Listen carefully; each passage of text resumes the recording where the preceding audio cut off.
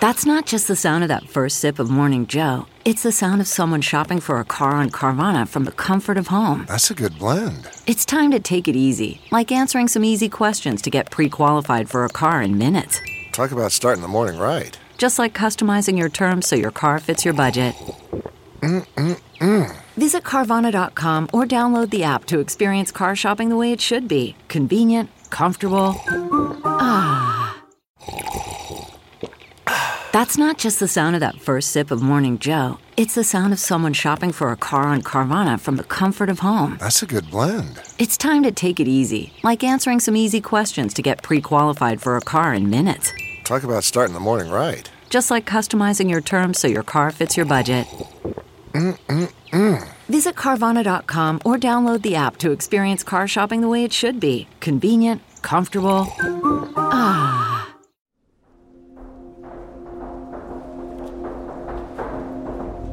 A team of 5 men stride into the Quai Branly, a famous museum in Paris. It is one of the world's largest and most precious collections of objects from Africa. Like everyone else, these gentlemen pay to get in, but they're not happy about that. Each of us had to pay 9 euros for a ticket to come in here. Do the math.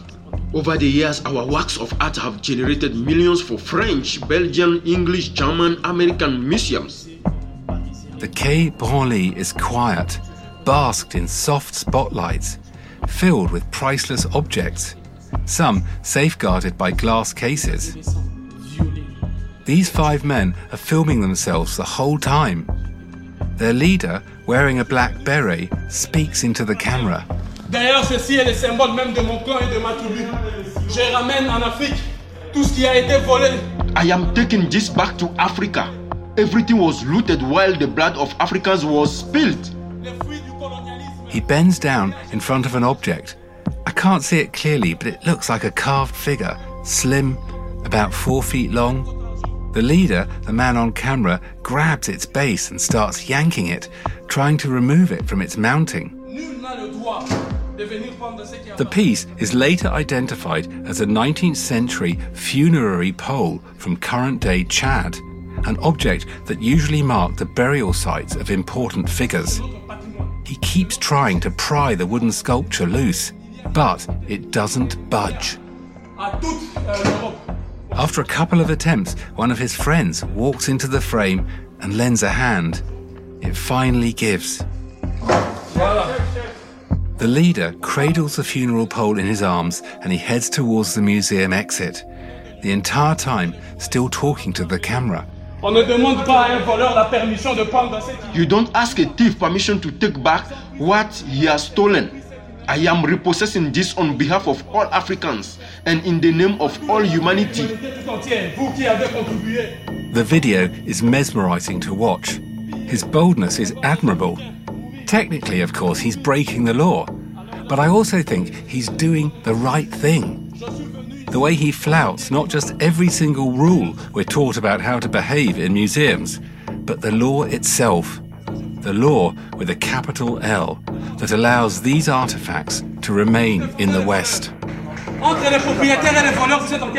Security shows up. Let us through, it is our property. And eventually, so do the police. Ça, c'est votre nom de famille? C'est mon nom de famille que je voulais. Très bien. Votre prénom, s'il vous plaît? Diabanza. D-A-D-A-N-Z.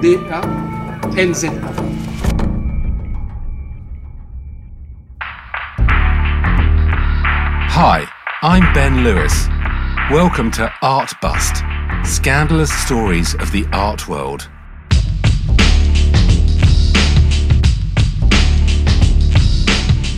I've been writing and making films about art for over 20 years. The art world isn't just high culture, big money and creative genius. In this series, we uncover the ugliest crimes, the biggest scandals, and the murky in-between. And today's story? Well, it's the work of Empire, truly monumental in scale and scope, and it involved the theft of countless artworks.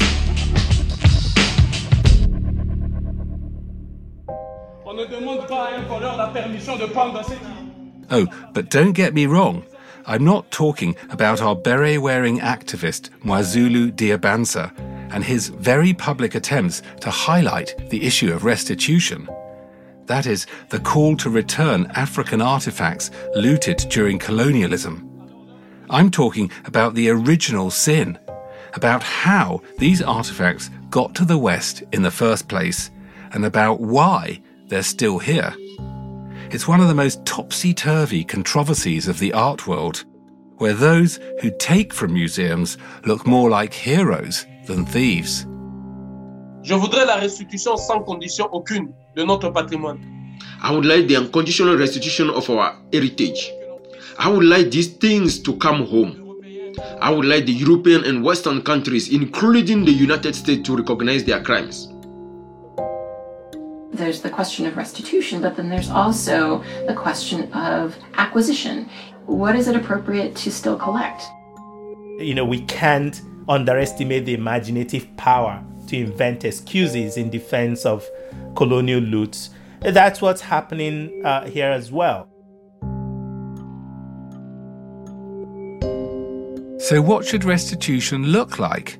And why are some Western museums so reluctant to return these objects?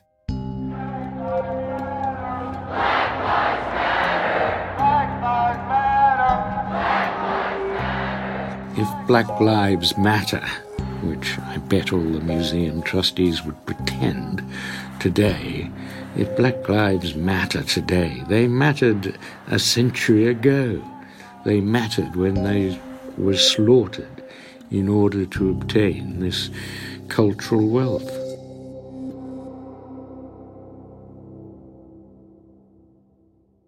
Et d'un moment aussi, c'était... For a moment, it was the determination that I felt, the same determination that inhabited my ancestors, defending these artworks with dignity, and many of them were murdered. I'm talking to 42-year-old Mwazulu Diabansa from his home in Paris. He's describing what it felt like in that moment, making his way to the exit with a funeral pole in his arms. Et c'était une révolte. And it was a revolt. I will say there was a revolt in me, because I felt overwhelmed after all these centuries, after all these decades, when I touched those artworks which were once in Africa. Mwazulu has an online business selling electronics and accessories. But right now, he's dedicating his time to the cause. The Congo-born activist is a spokesperson for the Pan-African organization Unity, Dignity, Courage. They advocate for African wealth to be returned to Africa. That includes the continent's art. Au musée des Quai Branly, nous sommes allés récupérer ce qui nous appartient. At the Quai Branly Museum, we went to collect what belongs to us. To be clear, Mwazulu says his intent is not to actually take or steal the object, but to bring attention to the issue of restitution by filming it all. He calls it active diplomacy. Tout le monde sait que moi, Zulu Diabansa, n'est pas un voleur. Everyone knows that I, Zulu Diabansa, am not a thief. Everybody knows that. Everyone knows that I am fighting a peaceful fight for the recovery of our heritage. J'ai voulu personnellement poser cet acte. I personally wanted to dare these actions to show European government the way forward. Everything that has been taken by force must be restituted. I also wanted to show the way to African government, and that we shouldn't ask permission, authorization from a thief to recover what he stole from you. Je ramène en Afrique tout ce qui a été volé, alors que le sang des Africains coulait de 1880 en 1960. Of all the cases for restitution to African nations, one definitely looms larger than the others: the story of the Benin bronzes. They are among the most technically accomplished and aesthetically awesome artworks. Chika Okeke Agulu is a Nigerian-American art historian and a Princeton professor. Culturally, they have been described by Benin people as their own history text. And so taking them away is almost like looting the library and the archives of the Benin Kingdom. The Benin bronzes are made up of thousands of stunning antiquities, some created from as early as the 16th century.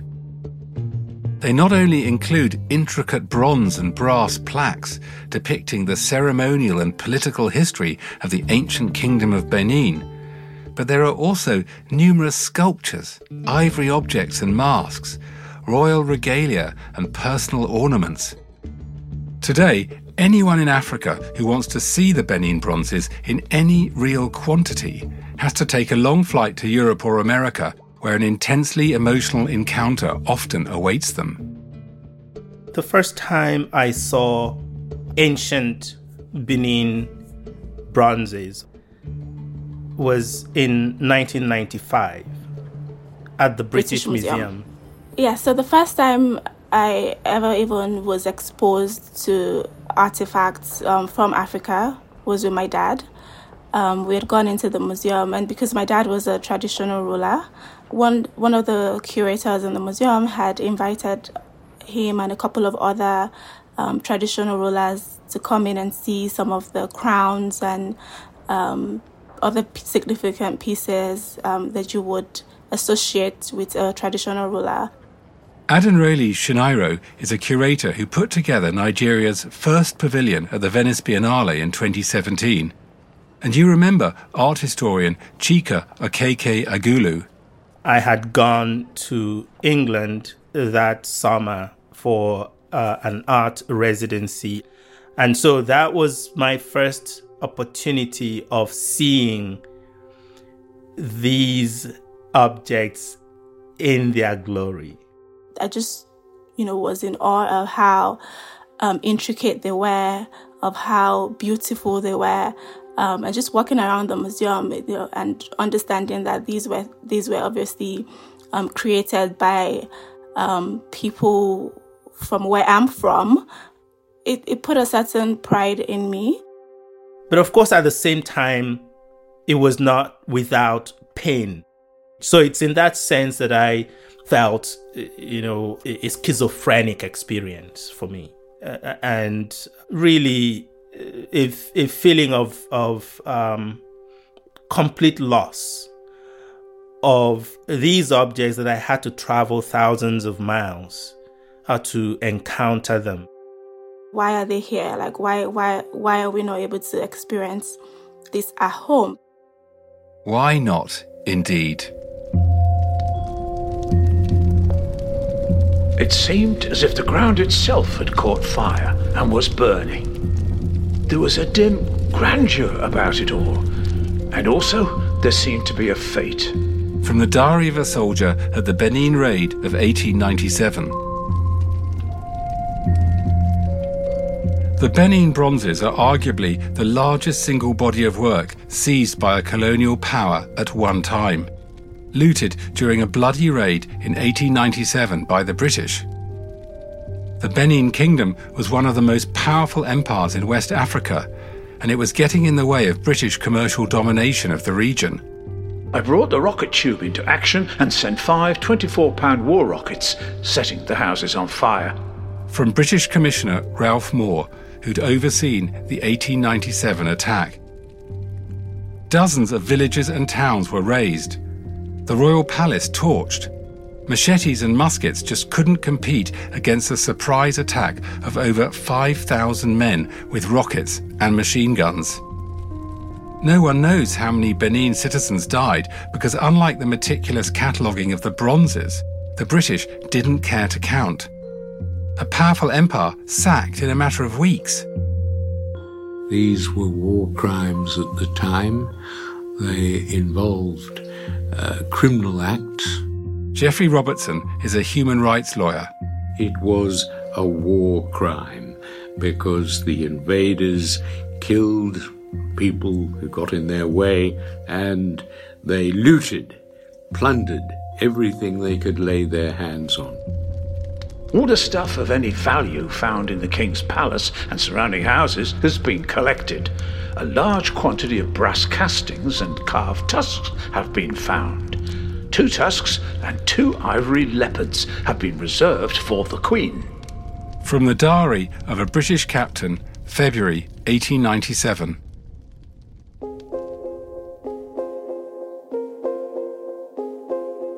Originally, the Benin artworks decorated the palace of the Kingdom of Benin, now part of present-day Nigeria.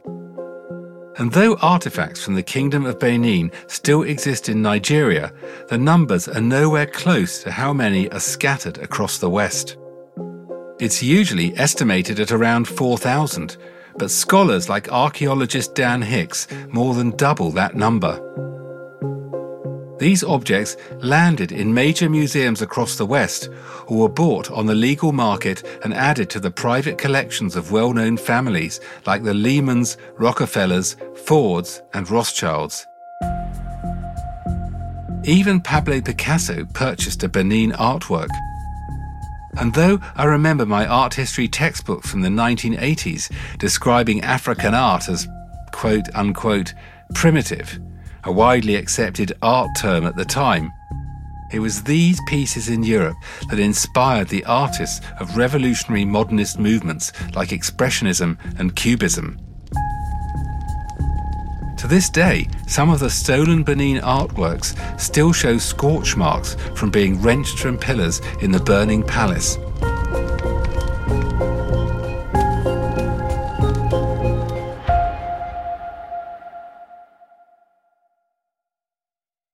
I'm Kareem Maddox, and I've been playing basketball since I was 4 years old.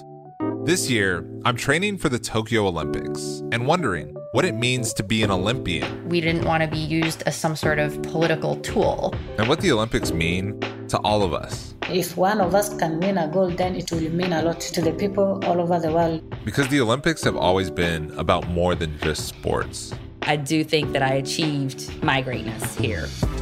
Subscribe to The Greatness with Kareem Maddox. That's me. Produced by USG Audio and Transmitter Media. The rulers of the Benin Kingdom have been asking for the return of their bronzes since 1936, not to mention calls for return from the Nigerian government. But when talking about the history of restitution, everyone I spoke to brought up a specific moment that still stings, even decades later: the Festac fiasco.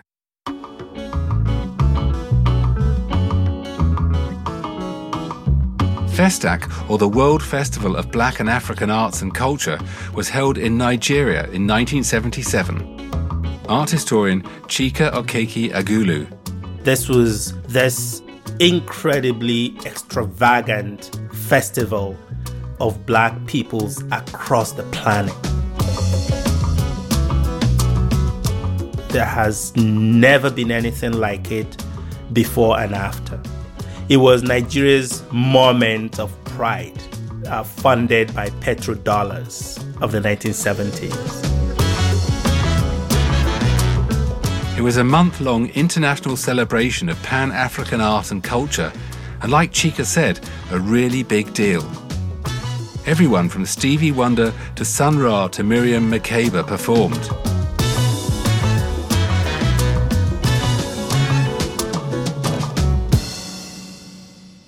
One of the things that the organizers did, supported by the Nigerian government, was to select the Queen Idia mask, which is this carved ivory mask, supposedly representing Queen Idia. My favorite Benin bronze is Queen Idia. Curator Adenrele Shinairo. She was the mother of the Oba of Benin from in the 16th century. She was a very powerful figure. The Queen Idia mask is considered one of the crowns of the Benin artworks, and it was chosen as the symbol of the festival. So Nigeria asked the British Museum to loan it to them. According to the Nigerian press, the British Museum wanted an impossibly large insurance fee, the equivalent of close to $13 million today. Apparently, the museum said the over 400-year-old object was too fragile to travel. There were calls for boycott of Britain, for cutting diplomatic ties, because this was a huge slap in the face of Nigeria, especially because this was an object among several others that were stolen by the British. In the end, Nigerian sculptors had to replicate the mask. Imagine, the world has gathered to celebrate African art and culture, and the centerpiece representing this incredible moment is a fake. I wasn't born in that time period, but I have listened to firsthand stories about this. It is painful because you know that is something that belongs to you, that was created here by people in your, people that come from where you come from, and understanding that you have no power, no control over it. It's kind of mind-boggling how artworks so clearly documented as a theft get to stay in the West. Boston's Museum of Fine Arts is the perfect case study on how frustrating and arbitrary the current legal landscape is. We reached out to several American museums, but no one agreed to go on the record. It surprised me how reluctant institutions are to talk publicly about this. That is, except Boston. It's a tricky subject. It's a tricky subject, and it's not one that people have spent years thinking about. A lot of these conversations have developed pretty rapidly over the last 2 or 3 years. My name is Victoria Reed, and I am the curator for provenance at the Museum of Fine Arts in Boston. So you can think of a provenance as like a biography or a life story of any one of the objects that's in the collection.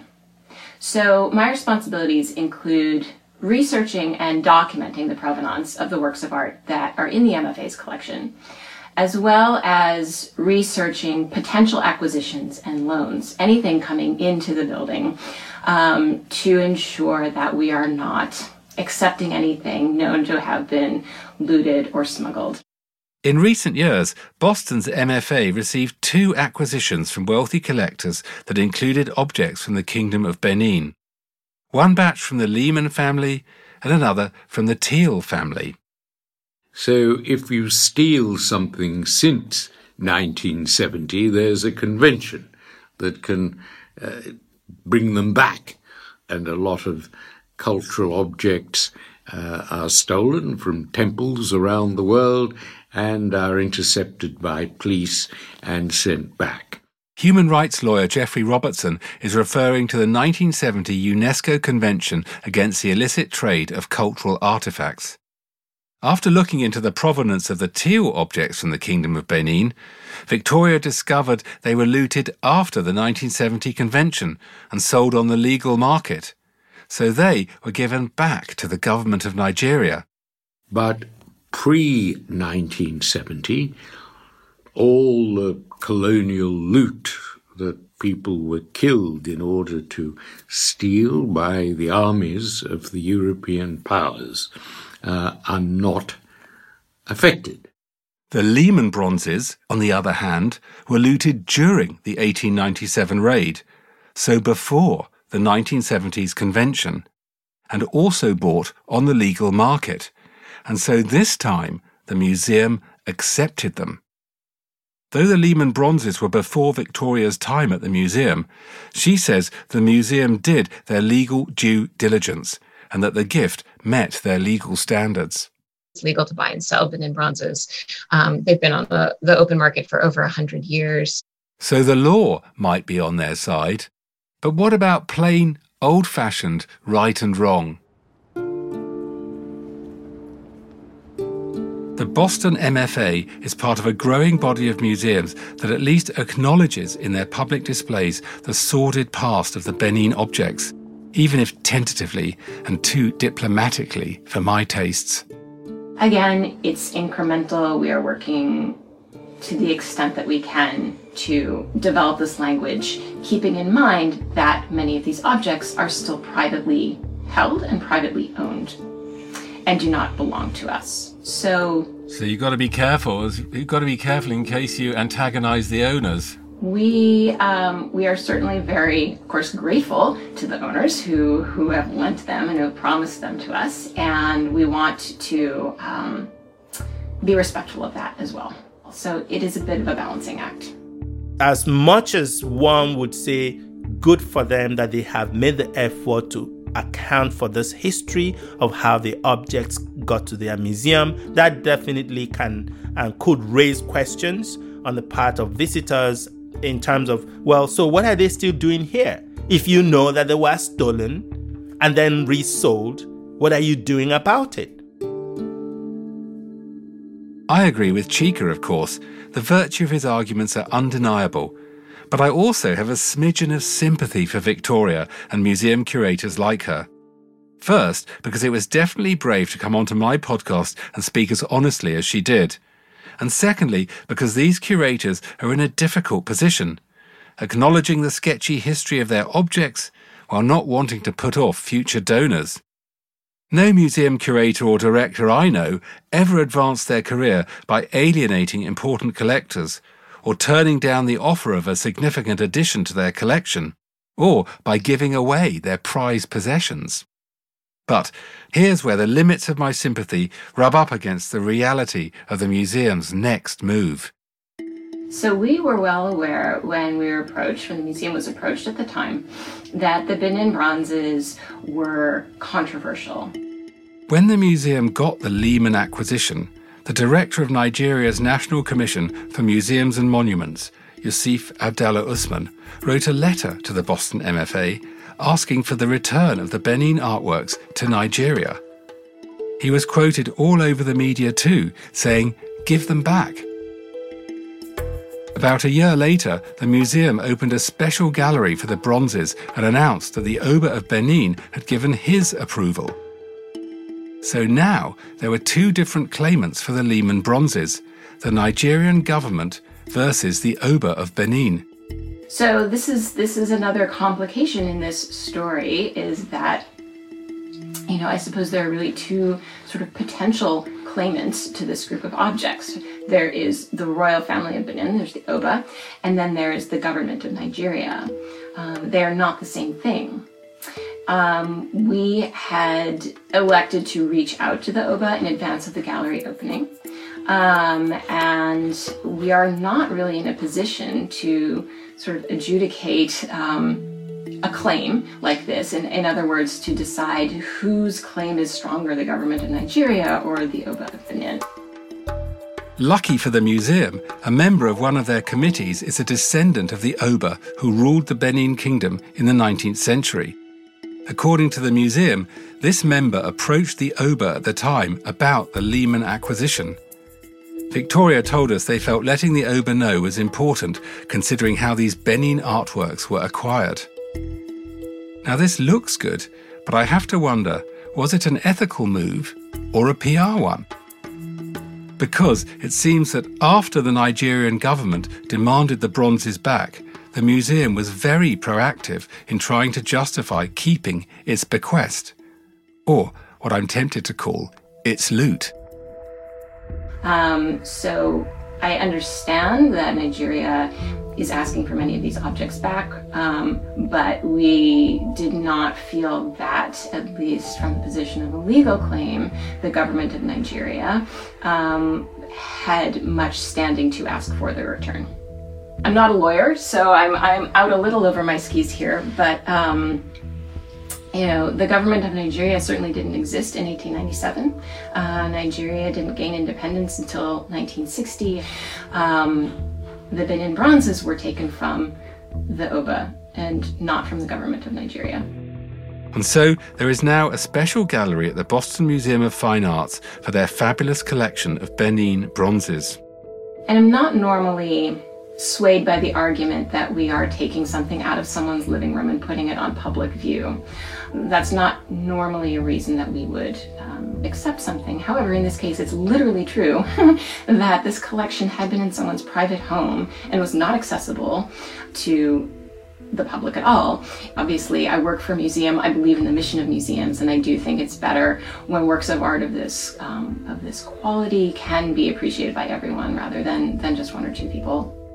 The idea of the Universal Museum, that these objects are better off in safe museums in the West where anyone can see them, is one of the arguments Chika hears a lot.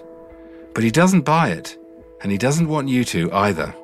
I cannot imagine a Nigerian student or scholar going to the American embassy in Lagos to ask for a visa to go to the MFA Boston to see Benin bronzes. They would think that this person must have gone crazy. You want to go to the United States just to see a work of art?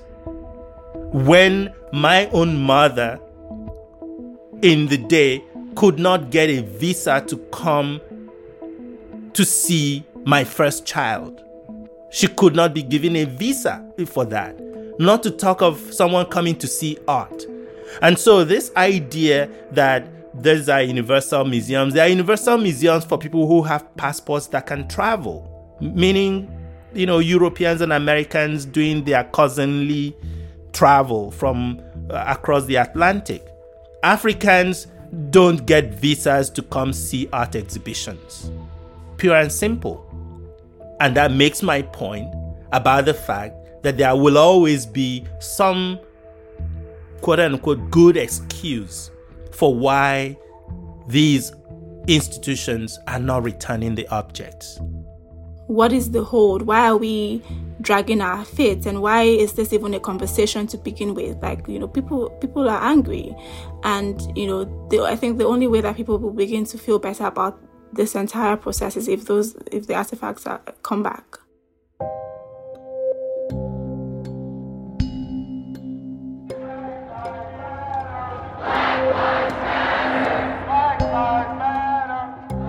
In recent years, thanks to global movements like Black Lives Matter, the needle seems to be shifting, with new developments happening all of the time. As of this recording, Paris is giving back 26 pieces.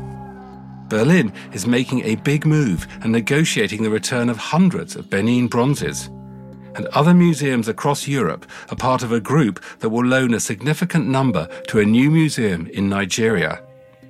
That museum is designed by the brilliant Ghanaian-British architect David Adjaye and is expected to be finished in 2023. But can you loan what's not really yours? Especially when other museums are finally giving these objects back. Institutions like the British Museum, that has the biggest collection in the world of Benin bronzes, must be really feeling the pressure now. On ne demande pas à un voleur la permission de prendre ce qui vous appartient. So what's become of our Robin Hood of restitution? The man who filmed himself attempting to walk out of a famous museum in Paris with a beautiful African ceremonial object from their collection clasped to his chest. We left him in the hands of the French police. Well, since that day in June 2020, Mwazulu's filmed himself reclaiming African artifacts from a few other museums in Europe, including the world-famous Louvre. He's been arrested, handed a deferred prison sentence, and fined thousands of dollars. Je ne le paierai pas. I will not pay. They know that I won't pay. I will not pay because I cannot continue to enrich the criminals who brought us bereavement. C'est une pression. It is pressure. It is judicial political pressure to silence me. I have a feeling it will not be easy to silence Mwazulu Diabanza or stop the ideas he represents. In fact, he's now widened his campaign to include a call to return the works of other continents and nations he describes as also robbed of their heritage. I love it. I love his work. Here you have a young African activist who is no longer satisfied with the status quo. And these calls will not end anytime soon.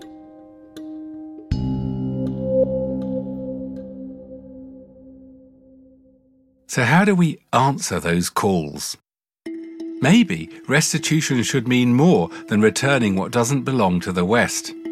Along with giving back the historic objects of African artists, designers and craftsmen over the centuries, why not also send some of the West's most beloved art and artifacts? Perhaps a cherished Michelangelo sculpture, a couple of Edward Hopper paintings, or a handful of the exotic crowns which Europe's monarchs used to sport on their heads. Let's turn the tables. Is this going to solve hundreds of years of colonial injustice? Of course not. We can't underestimate the imaginative power to invent excuses in defense of colonial loot. But if imaginative powers have been used to justify the looting and keeping of African artifacts for this long, to echo Chika, why not use imaginative powers to refashion this entire relationship? In the name of justice, this time.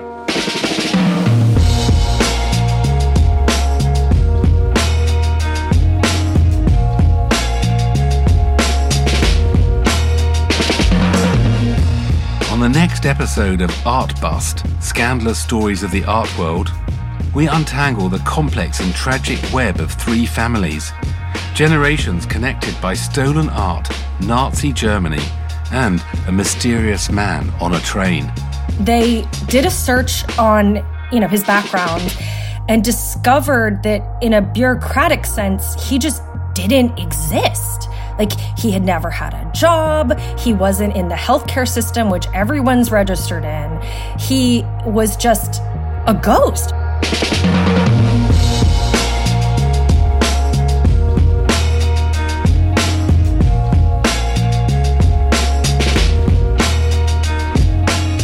This episode was senior produced by Debbie Pacheco and produced by me. Our associate producer is Alexis Green. Mix and sound design by Mitchell Stewart. Consulting by Nanaba Duncan. Voice acting by Keith Rogers and Sam Trevor.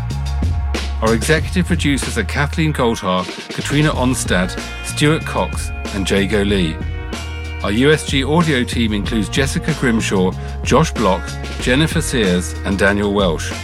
I'm your host, Ben Lewis. This is an Antica Productions podcast in collaboration with USG Audio. For more information, go to usgaudio.com.